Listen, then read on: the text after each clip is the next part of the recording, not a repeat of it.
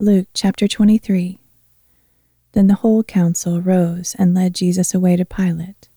And they began to accuse him, saying, "We found this man subverting our nation, forbidding payment of taxes to Caesar, and proclaiming himself to be Christ, a king." So Pilate asked him, "Are you the king of the Jews?" "You have said so," Jesus replied. Then Pilate said to the chief priests and the crowds, "I find no basis for a charge against this man." But they kept insisting, "He stirs up the people all over Judea with his teaching. He began in Galilee and has come all the way here." When Pilate heard this, he asked if the man was a Galilean.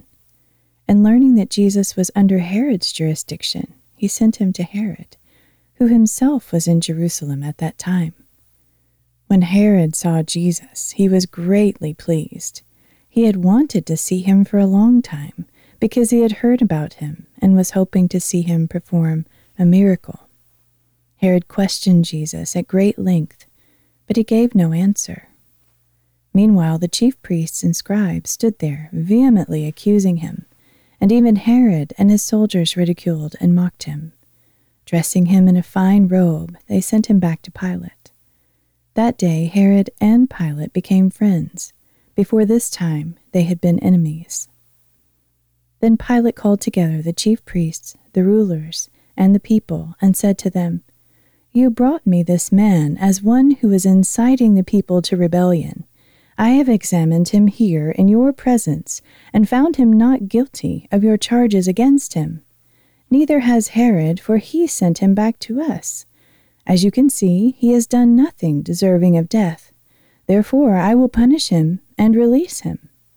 But they all cried out in unison, "Away with this man! Release Barabbas to us!" Barabbas had been imprisoned for an insurrection in the city and for murder. Wanting to release Jesus, Pilate addressed them again, but they kept shouting, "Crucify him!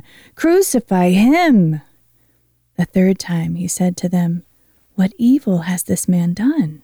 I found in him no offense worthy of death, so after I punish him, I will release him." But they were insistent, demanding with loud voices for Jesus to be crucified, and their clamor prevailed. So Pilate sentenced that their demand be met. As they had requested, he released the one imprisoned for insurrection and murder, and handed Jesus over to their will. As the soldiers led him away, they seized Simon of Cyrene on his way in from the country, and put the cross on him to carry behind Jesus. A great number of people followed him, including women who kept mourning and wailing for him. But Jesus turned to them and said, "Daughters of Jerusalem, do not weep for me, but weep for yourselves and for your children. Look, the days are coming when people will say, 'Blessed are the barren women, the wombs that never bore, and breasts that never nursed.' At that time they will say to the mountains, 'Fall on us,' and to the hills, 'Cover us.' For if men do these things while the tree is green, what will happen when it is dry?" 2 others who were criminals were also led away to be executed with Jesus. When they came to the place called the Skull, they crucified him there, along with the criminals, one on his right and the other on his left. Then Jesus said, "Father, forgive them, for they do not know what they are doing." And they divided up his garments by casting lots. The people stood watching, and the ruler sneered at him, saying, "He saved others. Let him save himself if he is the Christ of God, the chosen one."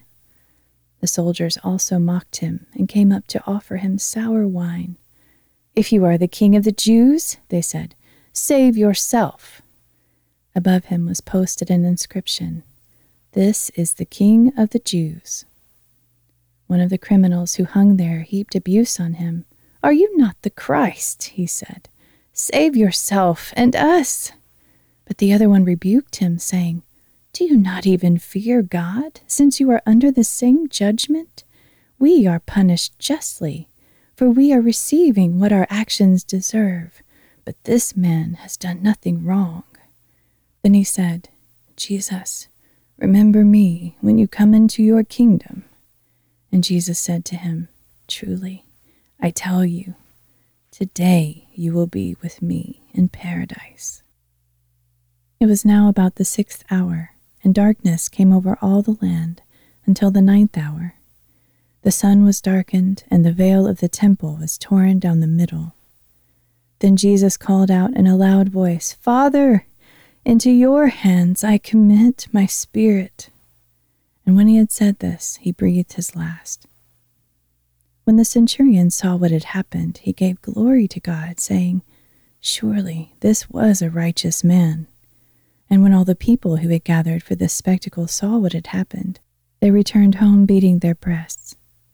But all those who knew Jesus, including the women who had followed him from Galilee, stood at a distance watching these things. Now there was a council member named Joseph, a good and righteous man, who had not consented to their decision or action. He was from the Judean town of Arimathea, and he was waiting for the kingdom of God. He went to Pilate to ask for the body of Jesus. Then he took it down, wrapped it in a linen cloth, and placed it in a tomb cut into the rock, where no one had yet been laid. It was preparation day, and the Sabbath was beginning. The women who had come with Jesus from Galilee followed, and they saw the tomb and how his body was placed. Then they returned to prepare spices and perfumes, and they rested on the Sabbath, according to the commandment. Chapter 24. On the first day of the week, very early in the morning, the women came to the tomb, bringing the spices they had prepared. They found the stone rolled away from the tomb, but when they entered, they did not find the body of the Lord Jesus. While they were puzzling over this, suddenly 2 men in radiant apparel stood beside them. As the women bowed their faces to the ground in terror, the 2 men asked them, "Why do you look for the living among the dead? He is not here, he is risen. Remember how he told you while he was still in Galilee. The Son of Man must be delivered into the hands of sinful men and be crucified, and on the 3rd day rise again." Then they remembered his words, and when they returned from the tomb, they reported all these things to the 11 and to all the others. It was Mary Magdalene, Joanna, Mary the mother of James, and the other women with them who told this to the apostles. But their words seemed like nonsense to them, and they did not believe the women. Peter, however, got up and ran to the tomb, and after bending down and seeing only the linen cloths, he went away, wondering to himself what had happened. That same day 2 of them were going to a village called Emmaus, about 7 miles from Jerusalem. They were talking with each other about everything that had happened, and as they talked and deliberated, Jesus himself came up and walked along with them, but their eyes were kept from recognizing him. He asked them, "What are you discussing so intently as you walk along?" They stood still, with sadness on their faces. One of them, named Cleopas, asked him, "Are you the only visitor to Jerusalem who does not know the things that have happened there in recent days?" "What things?" he asked. "The events involving Jesus of Nazareth," they answered. "This man was a prophet, powerful in speech and action before God and all the people.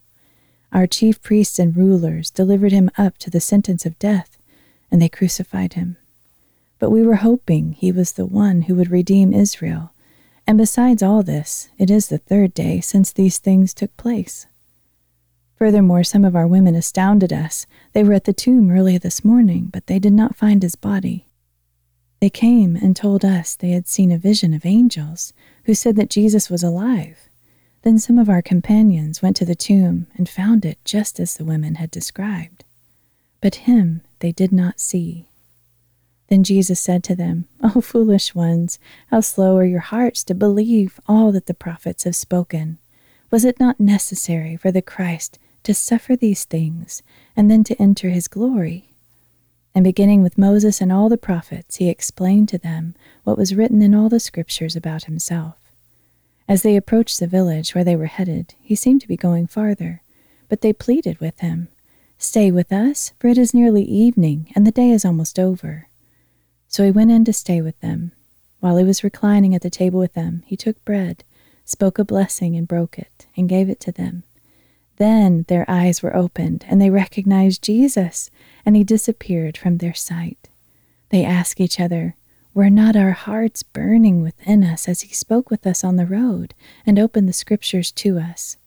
And they got up that very hour and returned to Jerusalem.